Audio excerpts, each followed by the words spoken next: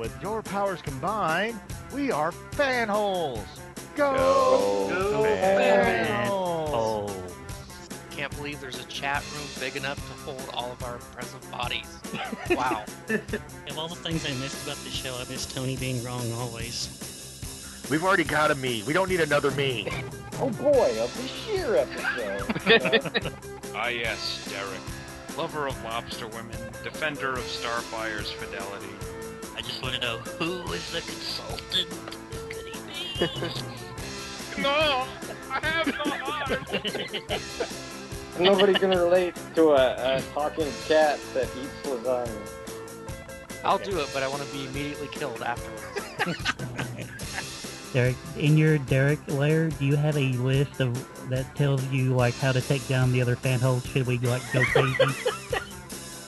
How does my stupid voice sound? You sound beautiful. Like 10 times sexier. Good job. No one gets us, because we don't explain it. Hey guys, welcome back to another mysterious, spooky, dark episode of Fanholes podcast. Hey, what's up guys? This is Derek WC. I'm going to be one of your hosts tonight, but I am not alone. Joining me at this old abandoned prep school is one of my fellow Fanholes. Give a shout out and say what's up. Hey, this is Justin.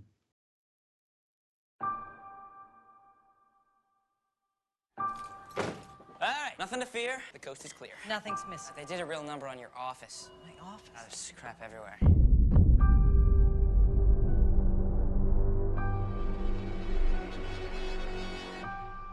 Got mail. Birthday card. It's only 2 months late. I'm impressed. Cash is good.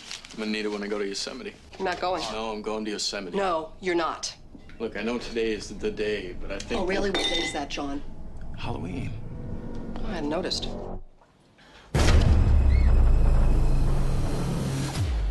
Mom, we're through with all that.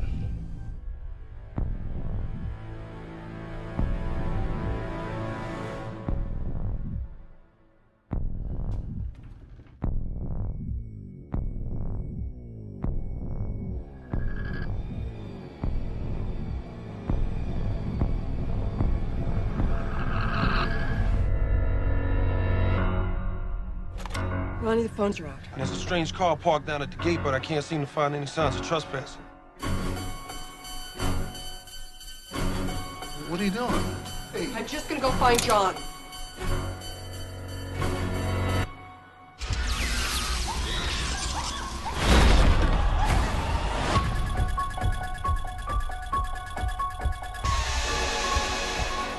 Go to the dogs. We're gonna call the cops. Here, get the door. Lock it.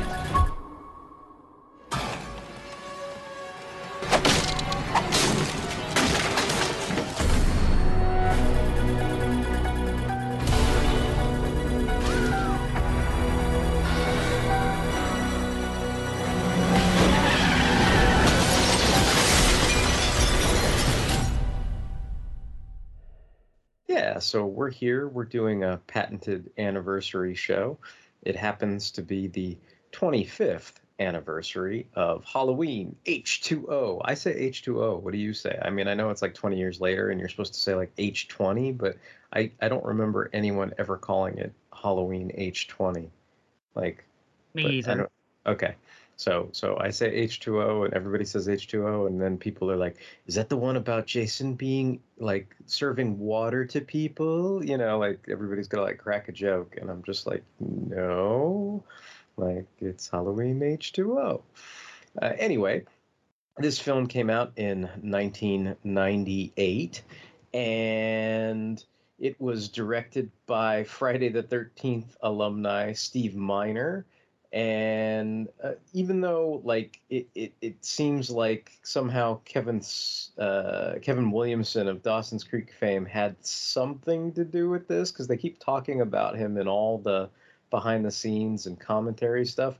I don't exactly know how that played out. If it was just, you know, because it seemed like the guy who wrote the screenplay like wrote it as like a direct to video type Halloween movie, and then once I guess Dimension Films got Jamie Lee Curtis involved, then it kind of changed, not the entire story, but obviously it incorporated her character into it, and it was supposed to be this kind of, I don't know, one of these many. I think it's commonplace now, but it wasn't commonplace back then. One of these many sequels that ignored certain events of, multiple sequels in the franchise. And, I mean, there was that part of me that was like, is this just a direct sequel to Halloween? But they do verbally mention like events in Halloween 2, and the fact that Michael Myers is indeed her, Laurie Strode's brother. So that seems to, acknowledge events of Halloween 2. So I guess this film, I guess it's more like the Superman Returns style of sequel. It acknowledges like Superman 1 and Superman 2, but then ignores Superman 3 and Superman 4. And this acknowledges, Halloween and Halloween 2, but ignores. I mean, you don't have to acknowledge 3. I guess it doesn't make a difference one way or the other, but it clearly ignores 4, 5, and 6, and just kind of jumps 20 years later and does its own thing. I guess the short and sweet IMDb synopsis is as follows. Laurie Strode, now the dean of a Northern California private school with an assumed name, must battle the shape one last time as the life of her own son hangs in the balance. So that's the short and sweet synopsis. So I guess if you haven't seen it, go see it. Or if you don't care, just listen to us wax poetic about it or what have you. But I mean, this was on our pick of anniversary movies. I'm pretty sure, I don't know, this may be shocking and appalling. I may be a bigger Halloween poser than I am a Friday the 13th Jason poser, but I have a feeling this is the first Halloween movie I ever saw theatrically. Like I'm pretty positive I did not see any, Halloween 1 through 6. I did not see any of them theatrically. I don't know if we talked about this in detail when we talked about the Halloween comics or not. Did we? I don't remember. I don't remember either. Because this would have been the very first Halloween movie I saw theatrically. I think a lot of my friends were definitely big into horror and this genre. I went to school at Loyola Marymount University. I was a theater major, but I was friends with lots of film majors, and they, like myself, had these gigantic, movie collections and things that inspired and influenced them and all that kind of stuff. And there were certain friends who, they liked certain horror movie franchises either more than Freddy Krueger or just as much as Freddy Krueger. And I think because of my love for Freddy, I was willing to, they took me by the hand, they took me along and kind of said, oh, you got to watch this, you got to watch that. Like, let's watch this, let's watch that. And aside from, I have some memories because I think on some of the syndicated channels, like if you're a Bay Area native, you'll know TV 44 or whatever, and I seem to have recollections of watching bits and pieces of Halloween 2 on TV 44. Obviously a heavily edited version of Halloween 2, but interestingly enough, like there were certain things where I was, I guess I'd say, captivated by the VHS box art, and was kind of, driven to, oh, can I rent this? Can I rent that? Can I rent certain movies? And obviously I rented the Nightmare on Elm Street movies like over and over and over again or whatever. But some stuff I guess I didn't get as deeply into as, self-professed. I was not as big of a Friday the 13th fan as Justin, let's say, right? Like and I think the same thing was true of Halloween. Like I can't remember trying to track down like Halloween movies. And I don't quite know why that was. I don't know, maybe, to me, I was just like, Freddy was uber alles and I wasn't all that concerned with other things. But I did watch other movies aside, I watched the Hellraiser movies. I watched, Puppet Master and, Chucky and, I watched other things, but I don't know, like it's kind of weird. Like I know that, I think, when I went to college, when I went to Loyola, it was like this kind of education of like, oh, well, John Carpenter started the whole thing. Do you know what I mean? Like that the first Halloween movie is a classic, but it came out like, I think, what is this, 1998? So that's 20 years. So supposedly it took place in what, 1978? Like, I mean, I don't know. Didn't Halloween come out earlier than that? I don't know if I'm misremembering, but anyway, to me it was, if it wasn't before I was born, it was at least, I was a newborn. Do you know what I mean? Like, I wasn't gonna go. I wasn't running to watch Halloween in the movie theater as a newborn, right? So I think the zeitgeist of that film, the importance of that film escaped me until I was a young adult.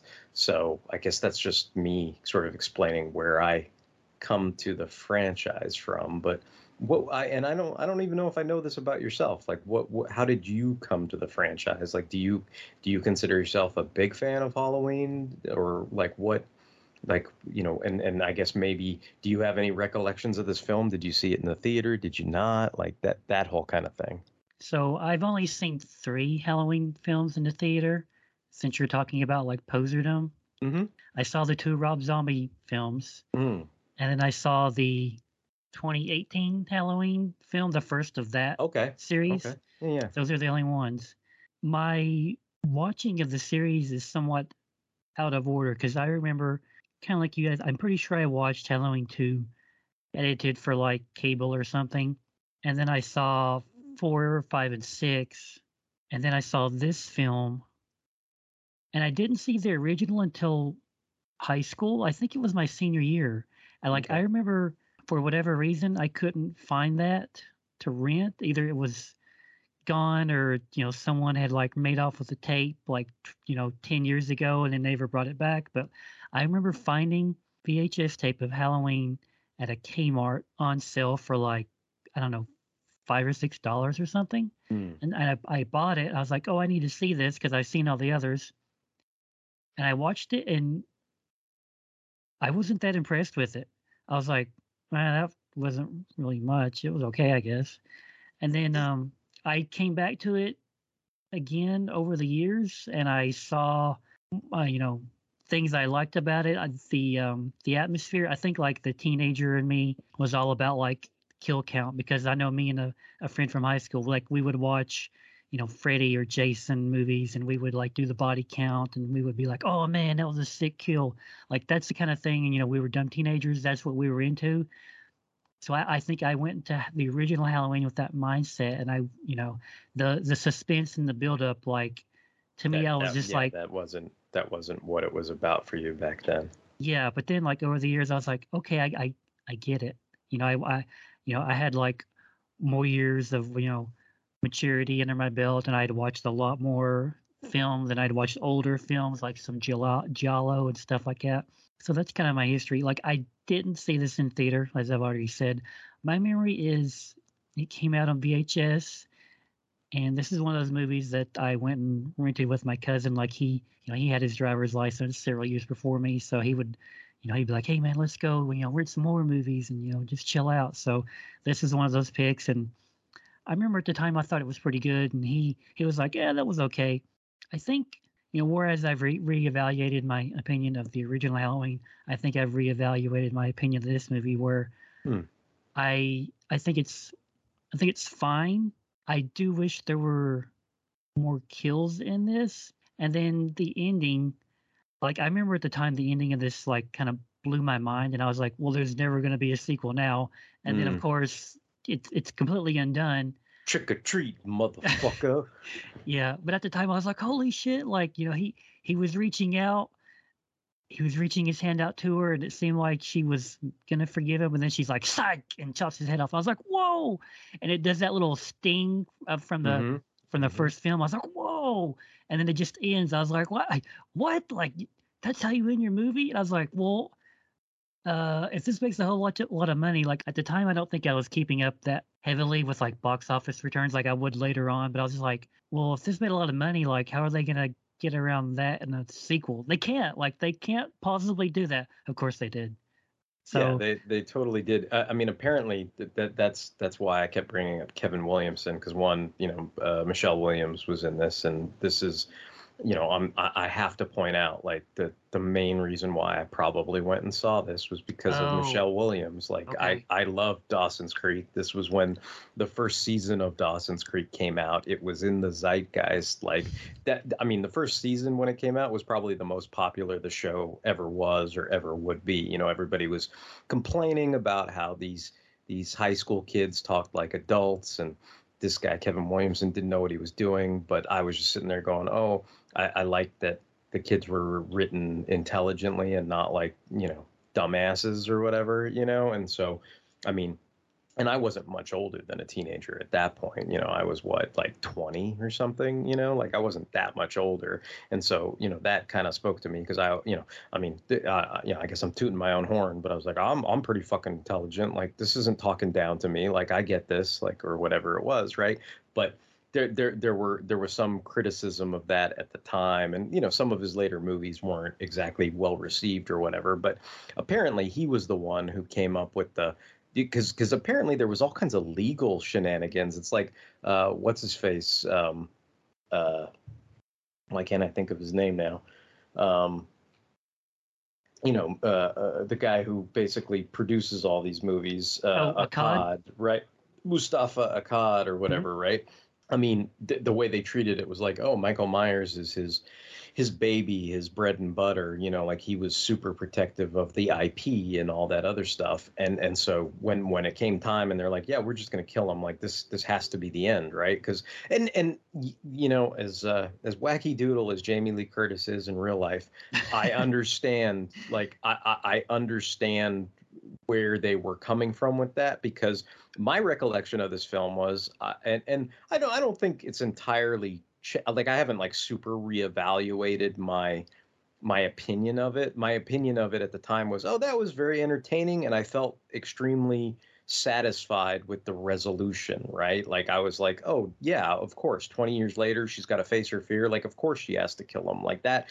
I sort of understood like where they were coming from with that, like that was the only direction it could. I mean, because any other way would be, they kind of described it, I think, as a cheat or a celluloid cheat or whatever. And of course, invariably, they came up with the twisteroo that it wasn't really Michael in those last scenes, which I feel like incredibly. I mean, it's funny. Like, I'm a self-professed, I think Halloween Resurrection is like the greatest thing ever, and that's just because I saw it in the theater the one time.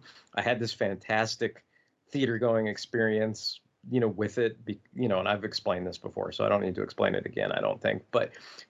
And I'm never going to watch it again, even though I have this box set of Blu-rays. Like, I'm never going to watch it again because I know when I watch it again, it's going to suck, right? Like, I know in reality the movie probably sucks, but because I just had such a fantastic theatrical experience, I'm just going to hold on to that and pretend, I'm just going to be like la la la la la, and like close my, hear no evil, see no evil, speak no evil, thing, and I'm just like, the hell with it. And when I saw this, I mean, I thought it was, cathartic, fulfilling, whatever. I think my only, when you talk about reevaluation, the only thing that really stands out to me are like these things that I never noticed before because they hadn't happened yet. So like, I mean, as a small example, just because I'm thinking of it now, that the one thing I didn't realize was in the opening that Joseph Gordon-Levitt was Jimmy, the guy with the hockey stick that comes in and steals the beers and gets the skater shoe in the face or whatever. Like, he was the first kill in this movie, right? And I'm just kind of like sitting there going, oh shit, that's him. Like, and at the time, I think, I don't know if this was before Third Rock from the Sun or whatever it was, but like, I don't think that would have registered with me then like it does today.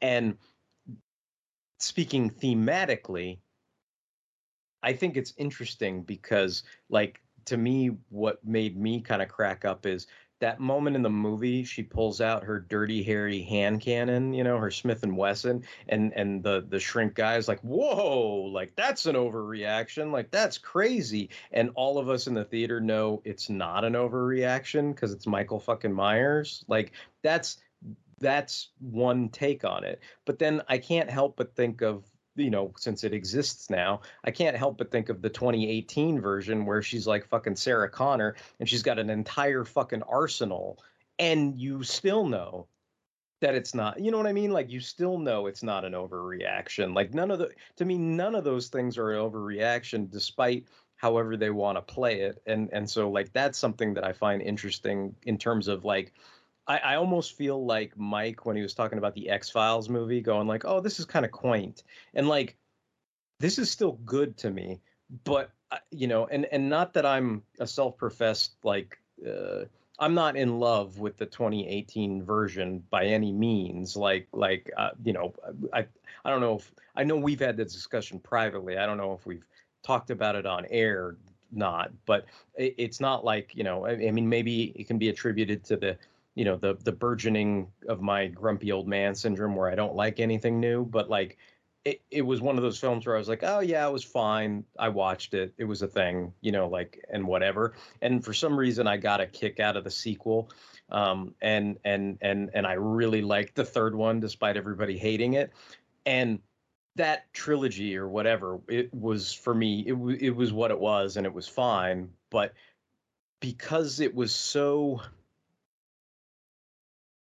I don't know, post 9/11, post, I don't know, there was post COVID involved in that. There was all kinds of things that were post, like that. So in comparison, this film doesn't seem either as gritty or as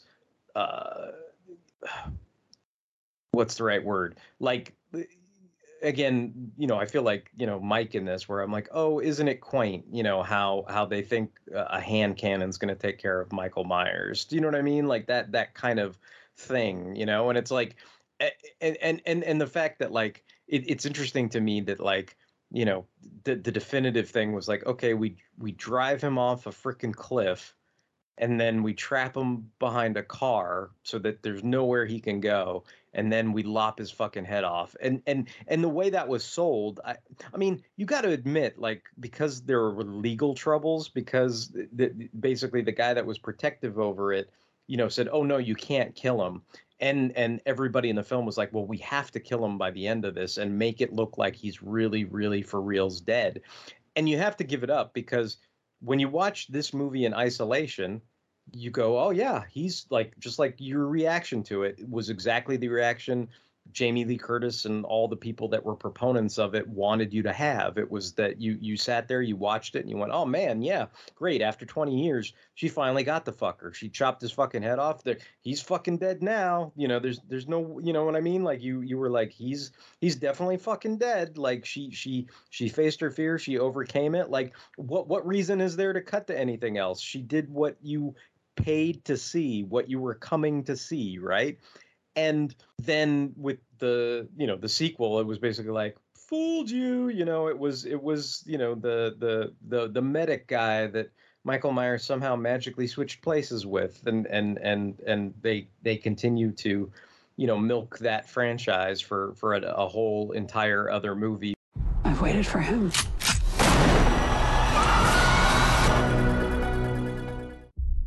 Testing 1, 2, 3. We're on.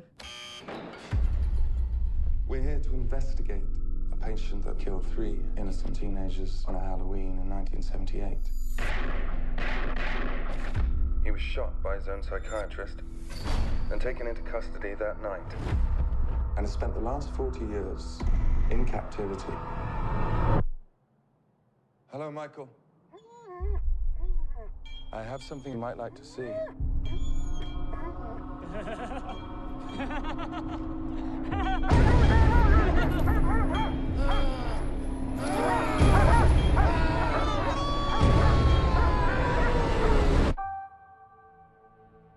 Everyone in my family, like, turns into a nutcase this time of year. Yeah, I mean, your grandmother is Laurie Strode. She was almost murdered. Wasn't it her brother who murdered all those babysitters? No, it was not her brother. That's something that people made up. Do you know that I pray every night that he would escape? What the hell did you do that for? So I can kill him.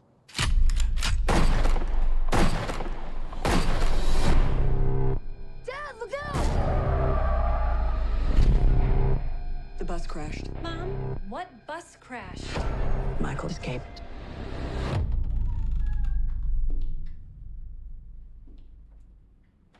Excuse me, somebody's in here. Hello?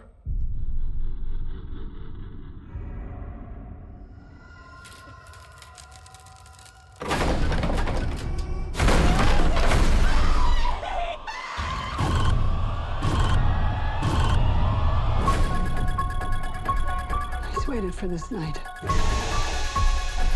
He's waited for me. I've waited for him. Get out of the room! Get inside!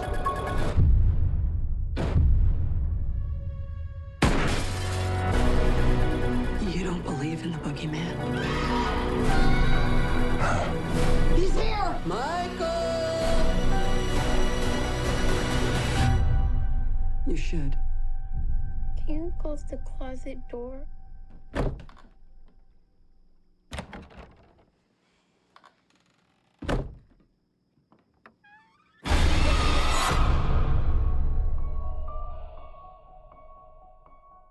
The difference between, I mean, I guess you have to make the comparison, right? Like, because that Halloween 2018 film is what, a direct sequel to Halloween, right? Like, and then, you know, this film is, you know, for all intents and purposes, the same concept, right? Like they're using Halloween and Halloween 2 as a springboard, and then it's a direct sequel to those, right? And it's supposed to be this, you know, reaction to what, you know, whether it's 20 years later or I don't know what was 2018, 50 years later or something, right? Like, so I mean, I feel like a comparison between those two is inevitable. And, you know, of those two, one is clearly more, I don't know, gritty and kind of, I don't know.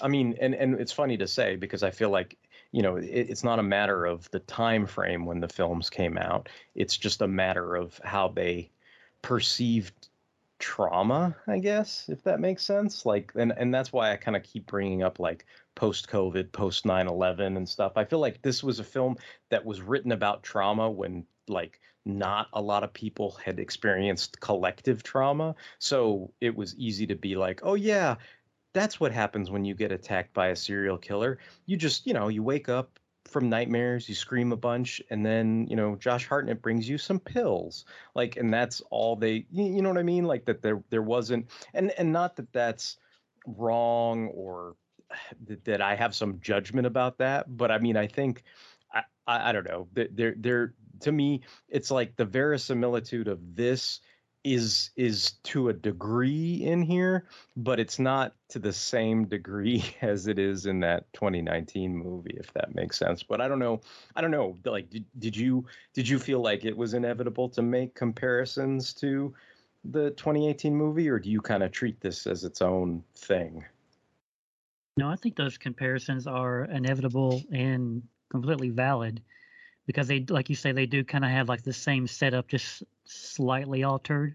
I mean, it's like one of those things where if this was made, you know, like this came out in 1998, like I feel like if this was made in 2002, it would be a completely different movie. You know what I mean? Like, yeah, like, I mean, I think the movie takes a little too long to get going, but then there's little parts in there that I do appreciate. Like they tried, like you're talking about the trauma, and they try to show that she has a drinking problem because she's clearly she's drinking the vodka before dude gets there, and then at the restaurant she's doing the sneaky give me another glass of Chardonnay before he comes back. Like, yeah, I mean, and that is realistic. It's sort of subtle, and I think you and I can both attest to like give me another glass of Chardonnay while no one's looking type thing. Like I think we both understand that like conceptually, right? Yeah.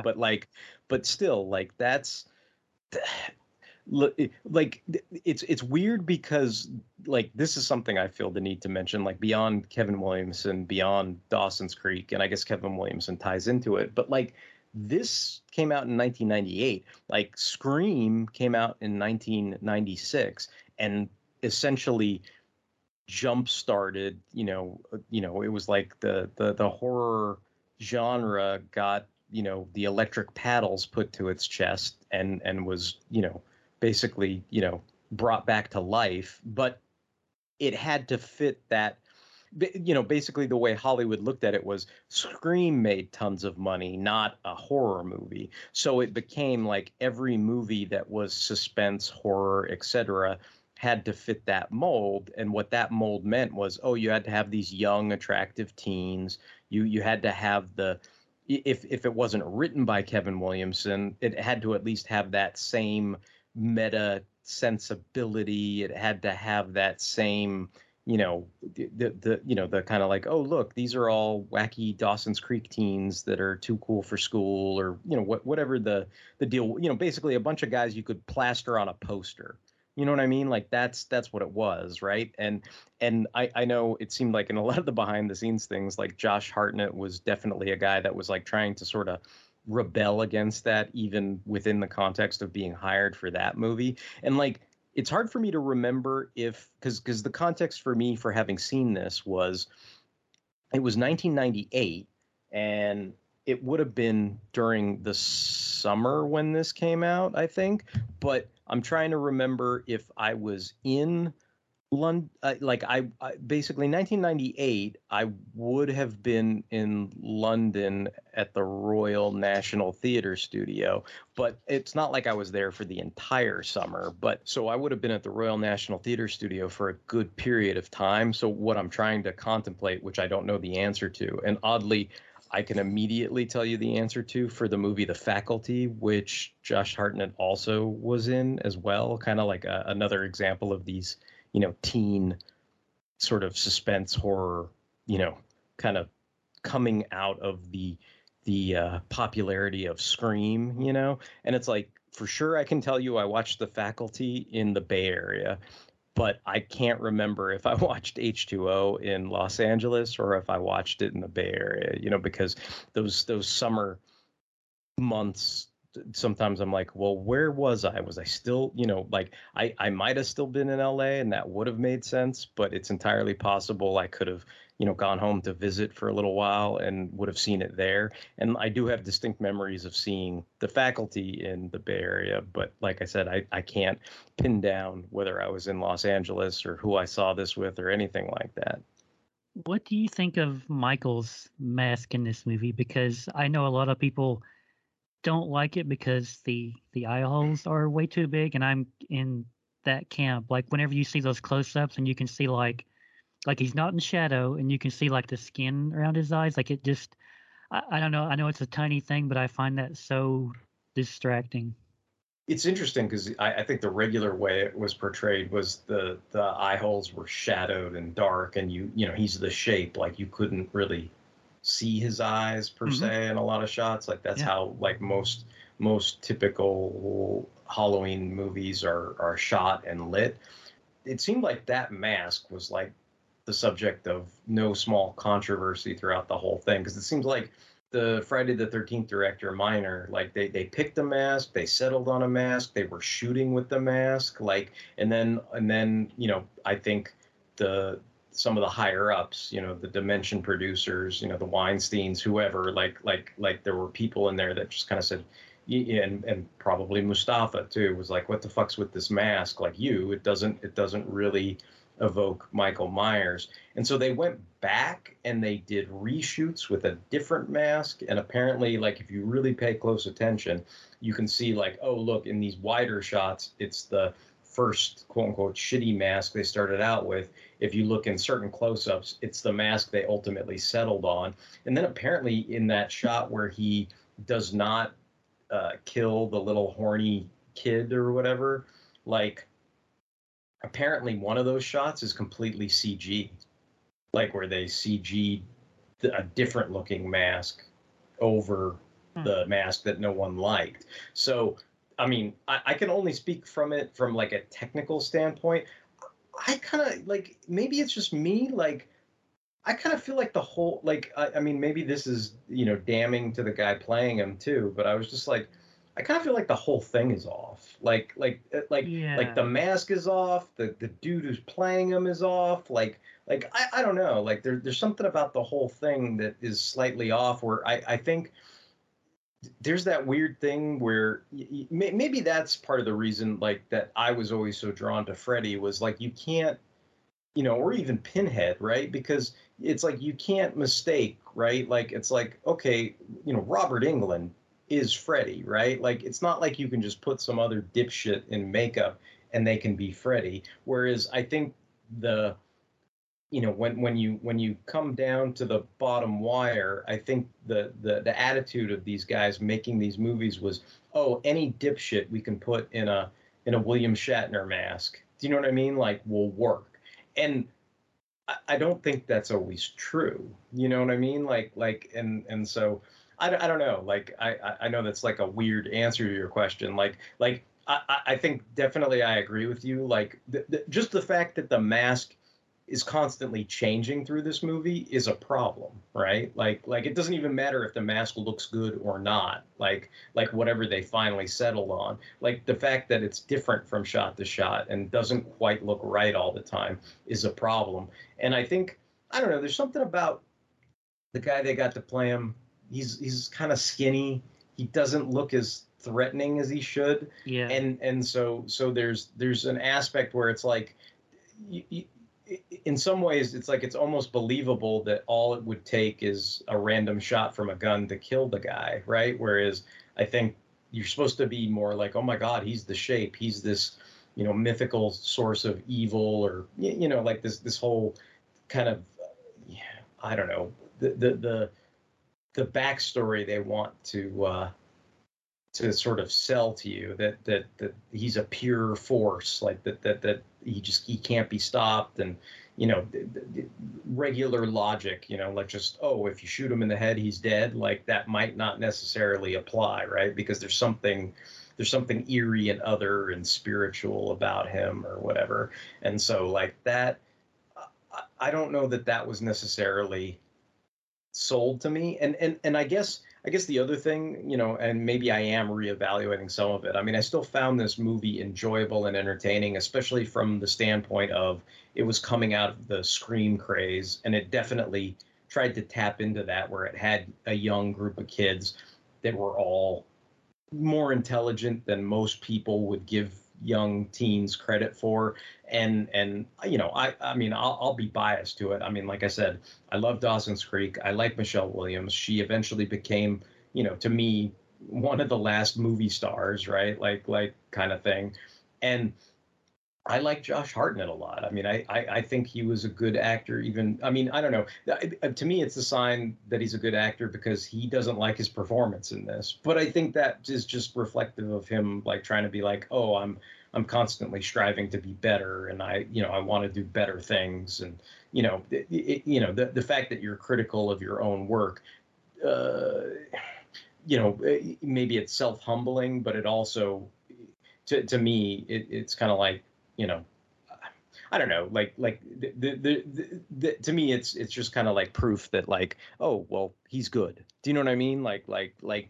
And I've enjoyed his work in other films after this and series that we've talked about on the podcast in the past and everything like that. So like, I think coming from that perspective, like there were things about this film I found enjoyable that, through no fault of the like, in other words, I think the producer's intent was, let's just get a bunch of pretty teens together. Let's get LL Cool J for the black demographic. I mean, they straight up say that, right? Where it was just like, that's what he was there for. It was like, because they said, oh, black audiences like these movies. Well, we better put LL Cool J in it or whatever, and it's like some of that stuff like feels trite and forced and whatever. And I feel like, Hartnett in his own way, wearing his beanie throughout all the when they weren't shooting, just to muss up his hair later so his hair didn't look pretty, which everybody on the set and the director were all pissed off at, because they spent all this money on the makeup to make his hair look super cool and like he's supposed to be this hottie teen guy in the poster, and he's just trying to like fight that the whole time. It's like one of those things where even the people that hated him for doing it now, like years later, when they're doing all these interviews, are like, yeah, I got to give the guy respect. Like, do you know what I mean? Because they all knew, like, oh, look, he's working now. Like, he's not just some teen beat dipshit who did a few movies and then dropped off the face of the earth because he got hooked on drugs or, you know, whatever, you know, like, and so anyway, like, So from that, yeah. if they made a sequel to this and Resurrection where Josh Hartnett has to track down and kill his uncle, so you would you be for that kind of sequel? I mean, it'd be interesting. I have to admit, the first thing I did when I finished rewatching this movie, and this doesn't apply to reevaluation, but the first thing I did was like, you know how your reaction was, that's it, that's the end of the movie, and it made me second guess myself because I was like, well, what the fuck did they say happened to him and Michelle Williams after this movie ended? Like, and I guess all that happens is, you know, Laurie Strode's, you know, took the axe to the head of the wrong guy, right? So she was committed to an insane asylum, but supposedly she, you know, I mean, essentially he got Green Goblin, like he got plane tickets and got sent off to Europe or what, you know what I mean? Like he just, that was their acknowledgement of those characters, or at least Josh Hartnett at bare minimum, right? Like if you look at the little wikis, it's like, apparently, you know, John got sent away after his mom got committed and to put him out of harm's way so that nobody would like be mad at him for what Laurie did, and that, you know, that his uncle would not come after him. So he got sent somewhere safe and no one ever heard from him again. And presumably, you know, he lived happily ever after. And then they go on to say it is unknown whether Molly, you know, Michelle Williams' character, like, you know, followed him or stayed with him, or, you know, nobody knows what happened, right? So, I mean, at bare minimum, since no one knows, it's at least rich. I mean, I'm sure neither of them would be like, oh boy, let's do Halloween, you know, H20 or whatever the fuck, right? Like I'm sure none of them like are all gung ho to do that. But I mean, I have to admit, like, that was one of my first impulses was whatever happened to those kids? Like, are they okay? You know, are they okay after this? Like, what goes down with them?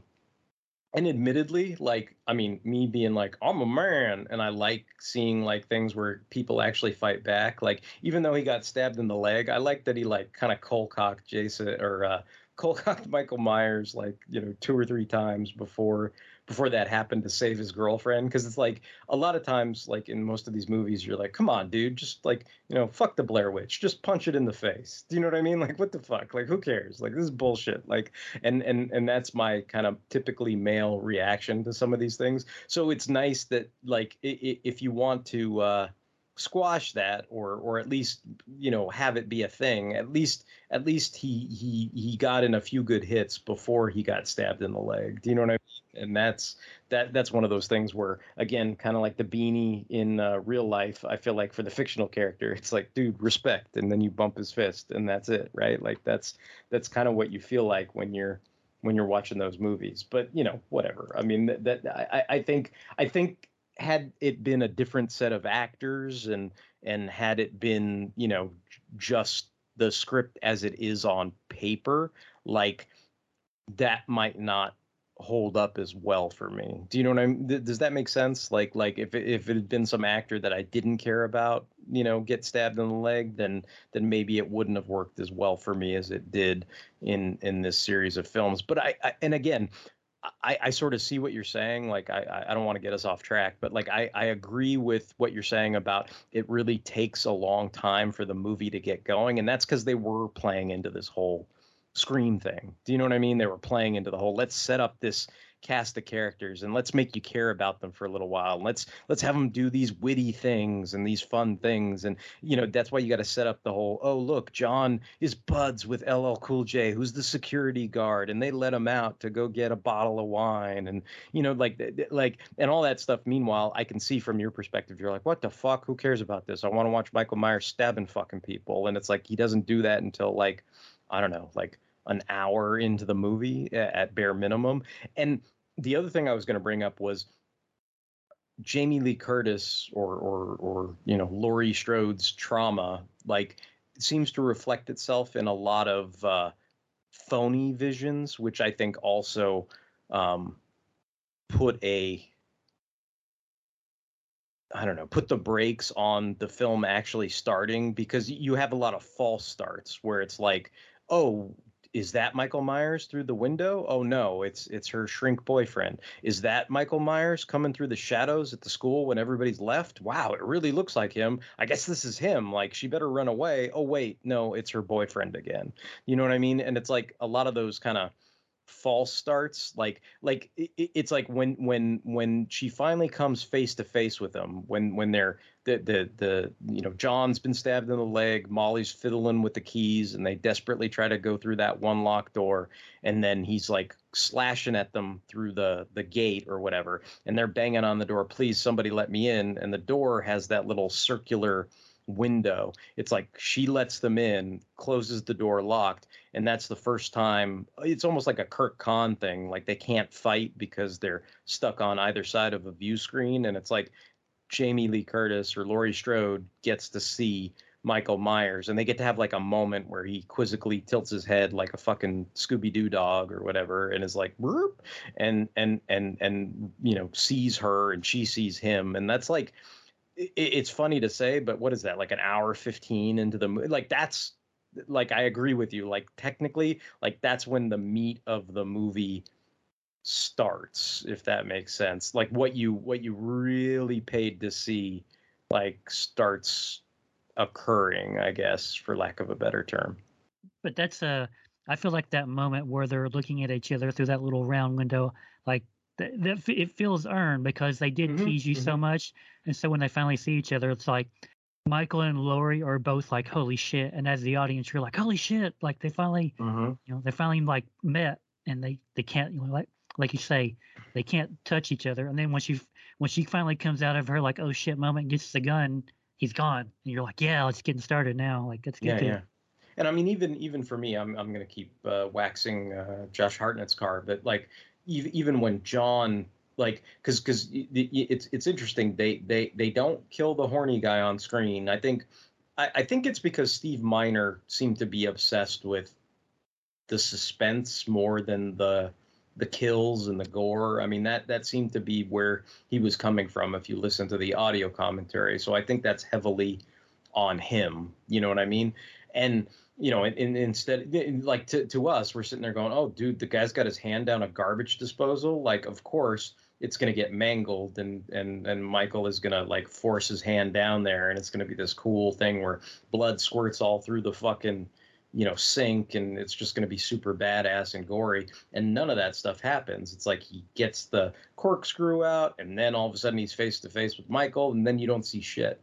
And then the next time you see him come down the dumbwaiter, and then he's all fucked up, right? And then I think the girlfriend has like the best death, because the dumbwaiter like basically smashes up her leg, and you really like feel the pain that she's in and everything, and she's like begging not to get killed, and he kills her anyway and stabs her like 3 or 4 times in the back, and you're just like, holy fuck, like this is that one is pretty brutal, and some of it's still left to the imagination depending on how it's the angles that it's shot from, but I mean you definitely feel all the pain that chick's in when that dumbwaiter comes down on her leg and everything, and she's like dragging herself along and all that kind of stuff. And so by that point you get to Molly and John, and I guess what I was going to get at was, it's like you talked about the moment being earned between Laurie and Michael in the little window, which it absolutely is. But the other thing I really liked about this is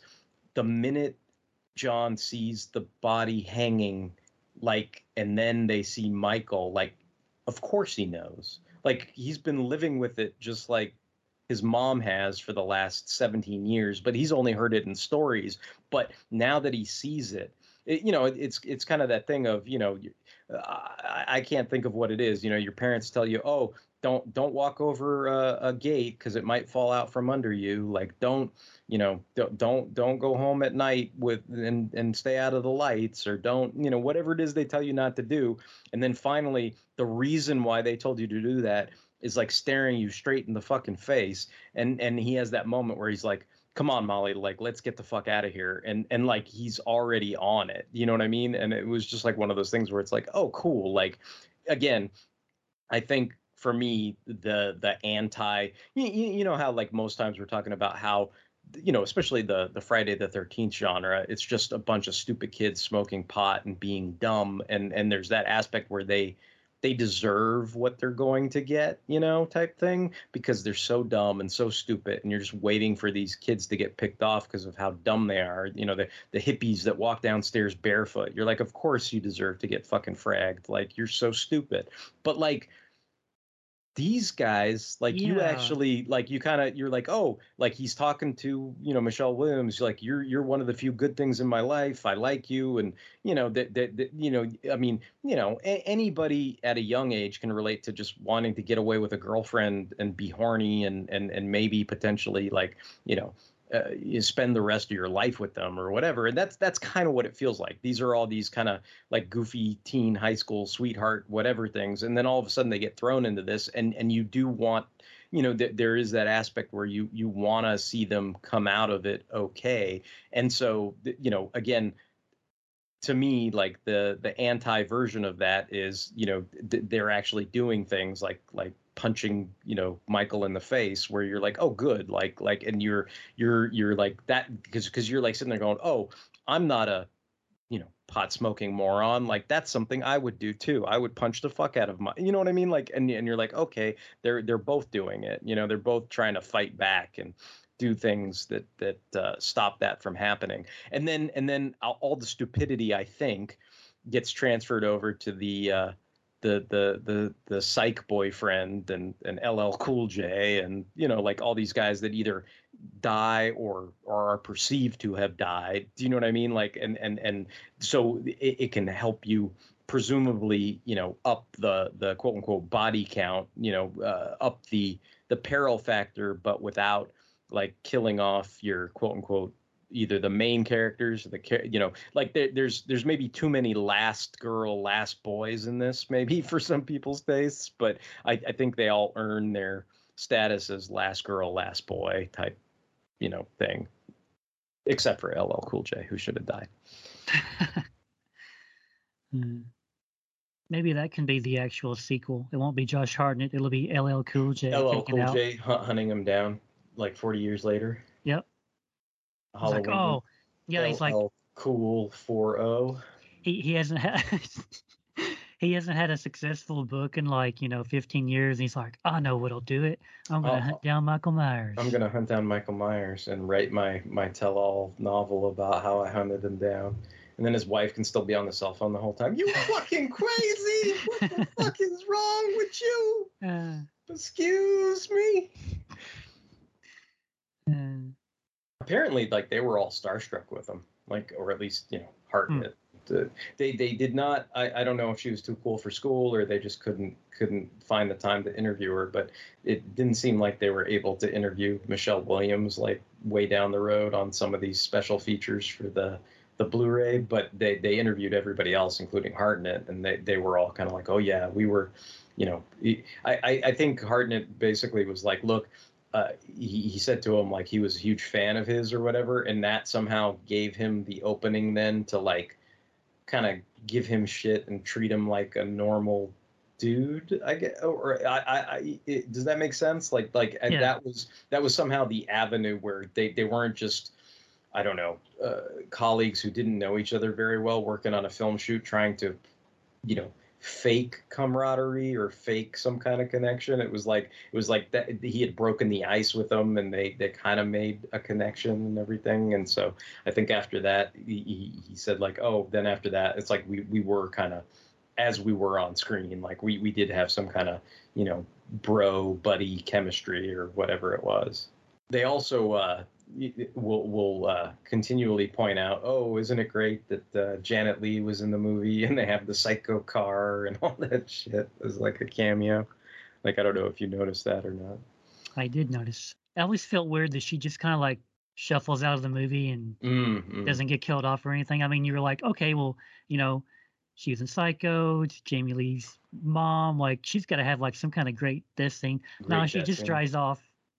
and you get a little bit of the Psycho music there, like very briefly, and she's got the car, and we're like, oh well, she never came back. Okay, well, I feel like that's like more of the Miner just wanting to me. I feel like Miner's the guy who likes having all the foreplay and sex, but doesn't like actually like climaxing or something, like, because I feel like that's what a lot of this is. It's there's lots of foreplay that's never actually delivered upon, and there certainly is, but I think to them they were just like, your one big your one big cum shot was the axe cutting off the head, and then ironically you find out, whoops, like, I was fucking the wrong chick. Like, well, sorry, like, whoops. But yeah, we don't need to talk about that. I mean, I think to me, like, this movie on its own, like, I still think it's a pretty good movie. I mean, when I sit down and watch the Halloween movies, I do include it. I mean, I don't include the Rob Zombie movies, and then it depends on what kind of mood I'm in if I'm gonna watch Part 6. But I mean, like I said, I've reevaluated it. I don't hate it, and I don't love it. I'm just like, okay, it's pretty serviceable. Like, I can sit down and watch it and have fun with it. I mean, I guess I was nervous about that, because that must be why I never did watch it until we decided to do this show, because it was like, I watched this in the theaters, and kind of like Resurrection, I remember, thinking of it, favorably, and then when I bought that box Blu-ray set, ironically, I think I finally watched 1 through 6 in order. I think some of them for the first time. And then I think I jumped to the sequel Rob Zombie movie, because I had never seen it. And that was so batshit crazy that I think at that point I just stopped. So like I said, this is the first time I'm watching the Blu-ray of this movie. And I'm not disappointed. I don't think it ruined the film for me to revisit it or anything like that. I mean, I definitely think it's a snapshot of its time, though. Yeah. Like there's not. I mean, you kind of like how your reaction to the original Halloween was like, where's the body count? Where's the this? Where's the that? Like, I could easily see somebody who all they know is maybe Halloween 2018 coming back to this and going, what the fuck is this candy ass shit? You know what I mean? Like, and so I definitely do think it's a product of its time, but I'm I certainly don't hold that against it. Like, I think this is fine. Like, I'm not. Again, I'm not angry that we watched it again or whatever. Like, I pretty much enjoyed it. Like, there were, like I said, there were things for me to key in on, even in the, I guess, suspenseful moments rather than the body count moments, I guess. Like, I can sit here and kind of, admire, early roles for Michelle Williams and Josh Hartnett. I can kind of sit there and kind of like make these mental comparisons in my head to how this 1998 film dealing with trauma plays out versus the 2018 movie plays out versus trauma, and think of how they're two totally different snapshots of what people, I don't know, interpreted reaction to trauma would be, is be, should be, like, kind of thing. Like, it's all, I don't know. To me, that's kind of fascinating. I don't know that I have the words to sort of articulate all my feelings about that. But what I can say is they're two decidedly distinct and different interpretations of that, and they're extremely different, like, so, and sometimes that's where the whole, oh, this is quaint, or this is interesting, like, conceptually, like, why these are so, like, why the same concept, it's like, oh, I can tell one dipshit to draw a picture, and I can tell another dipshit to draw a picture, and you can still get two completely different images, right? And you're just like, wow, that's, there's something about that that's fascinating. Yeah, I mean, if you go back to like Psycho, and then the original Halloween, this film, and the 2018 Halloween, they're all very different films, but they're all very much of that time. Like, we know people who, they maybe they don't watch any black and white movies. I knew a girl who swore off black and white movies, and she just didn't watch that. But like, I think, and I'm sure if you showed Psycho and the original Halloween to some like, younger kids in their 20s, I think a lot of them would just be like, Psycho, original Halloween, like what's the big deal? Like, like how I felt about Halloween the first time I saw it, like where's the body count, where's the blood? But I think if you're, I don't want to be like a snob or anything and be like, if you're nuanced, you'll sit down and look at it. But like if you're a horror fan, like you'll find your joy with the current stuff maybe, but then you can go back and appreciate, older films, whether it's Psycho or, Suspiria or whatever, and you'd be like, oh, okay, like, maybe these old timers were onto something, and maybe there was something going on in 1960 or in 1977, 78 that is reflected in these films, and we just, we didn't have that collected, group trauma like post 9/11, post COVID. Like they didn't have that. Like they had what post World War II and Cold War, post JFK assassination, post Vietnam trauma. Like they had that generation had their own trauma to deal with, but they didn't deal with it as I don't know, in your face, maybe. I don't know. Like it was a bit more subtle. It's like Jamie Lee Curtis drinking in this. It's like I think that went over my head. I was just like, oh, she's drinking. The first time I saw this, oh, she's like, she's seeing this guy. And, I think, and this might be me being the asshole this time, but I think there's an element of functional dysfunction rather than just straight up dysfunction. Like that might be the distinction, right? Like she's still the head mistress of this like school. It might be out in the middle of nowhere, but like it's not like she's so alcoholic that she can't, right. That she can't hold a career or be a mother or all that other stuff, right? Like, so I mean, there is that aspect. Whereas if you do look at the 2018 version, it's like, fuck you, I'm a hermit. I don't want to see any fucking buddy. I'm just gonna live in this house by myself again.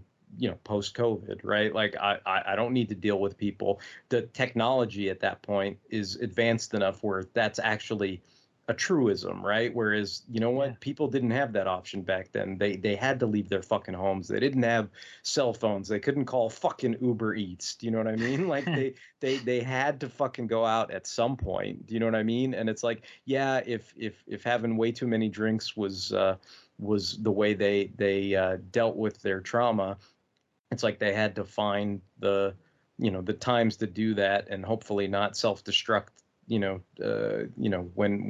they had to be functional, like, and that seems to be, she's touting that line, like throughout the course of this movie, and it's like, I guess that's what's interesting too, is I think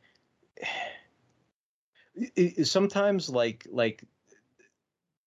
this film, as much as she didn't want to do it, as much as you're supposed to feel cathartic, where if it's the real Michael Myers and she lops his head off and you're supposed to be like, fuck yeah, which is basically like how I think most of us originally reacted to that at the conclusion of the film, she's still slowly destroying herself, right? Like, and I think that's part of the problem. And I don't want to say the Laurie in 2018 isn't doing that, but I almost feel like she I don't know, that she somehow already did it enough to a point where it didn't matter. Like, in other words, like, I don't know, like the Grandma Laurie, it just seemed like, there were things about her life she had reconciled and was just like, all right, I may have fucked this and this and this up, but just in case shit goes bad, I've got these plans, and that she wasn't like slowly killing herself with booze or any other, kind of I don't know, indulgence, right? Like, it was more like people went, oh, you're just a crazy old grandma. Like, it's over, grandma, it's over. And then it wasn't over, right? And then all of a sudden you're like, oh, grandma wasn't so fucking stupid. Now was she?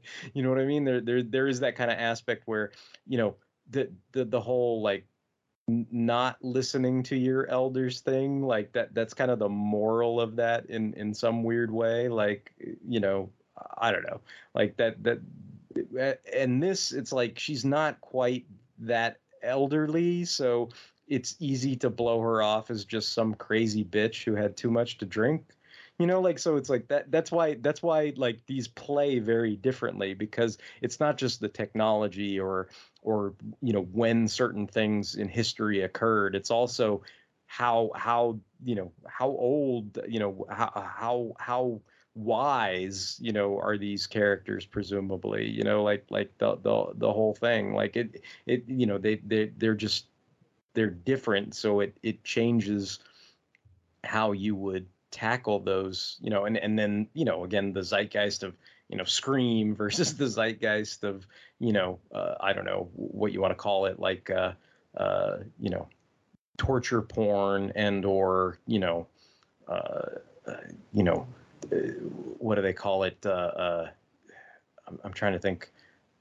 When you have like massive destruction in a film, I can't remember what they call that either, but that this kind of destruction porn, or I don't know what, whatever they refer to it as, like those kind of aspects, where I think a lot of that gets infused into those newer ones, right, where it's all about the devastation of what happens, rather than maybe in this it's a little more like, because it's Kevin Williamson, because it's Scream, because it's got that whole zeitgeist. There's a lot more psychobabble and self-analysis, and it's kind of like we're trying to smart ourselves out of this problem, but then ultimately there's some crazy climax where it has to all turn actiony and violent, and that's when you run out of the psychobabble.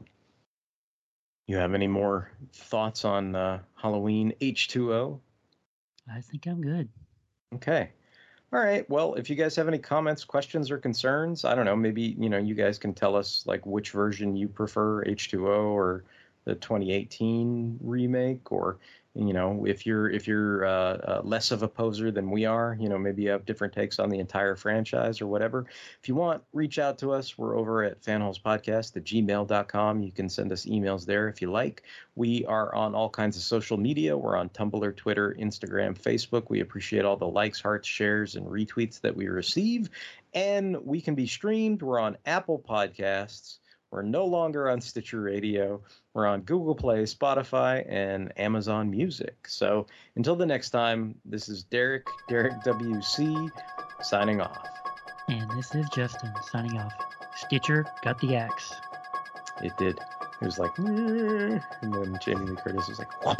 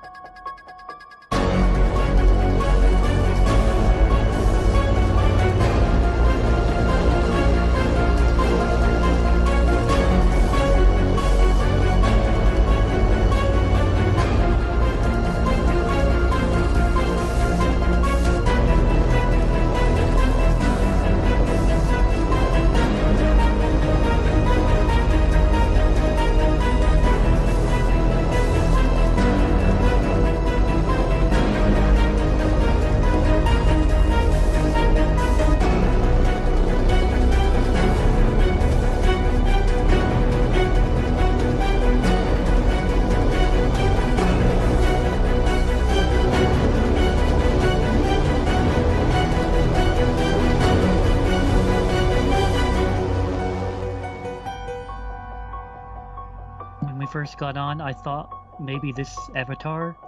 I thought maybe that was you in the mask, and I was like, no, wait, that's Jamie Lee. Like, I don't think Derek ever mentioned meeting her, so this must be some kind of like promo thing. Yeah, I think it was something where they were like at the museum and they had I don't know if that's like the outfit from the H20, or maybe it's an outfit from the original movie or whatever, but they had some costume on display at some museum or something.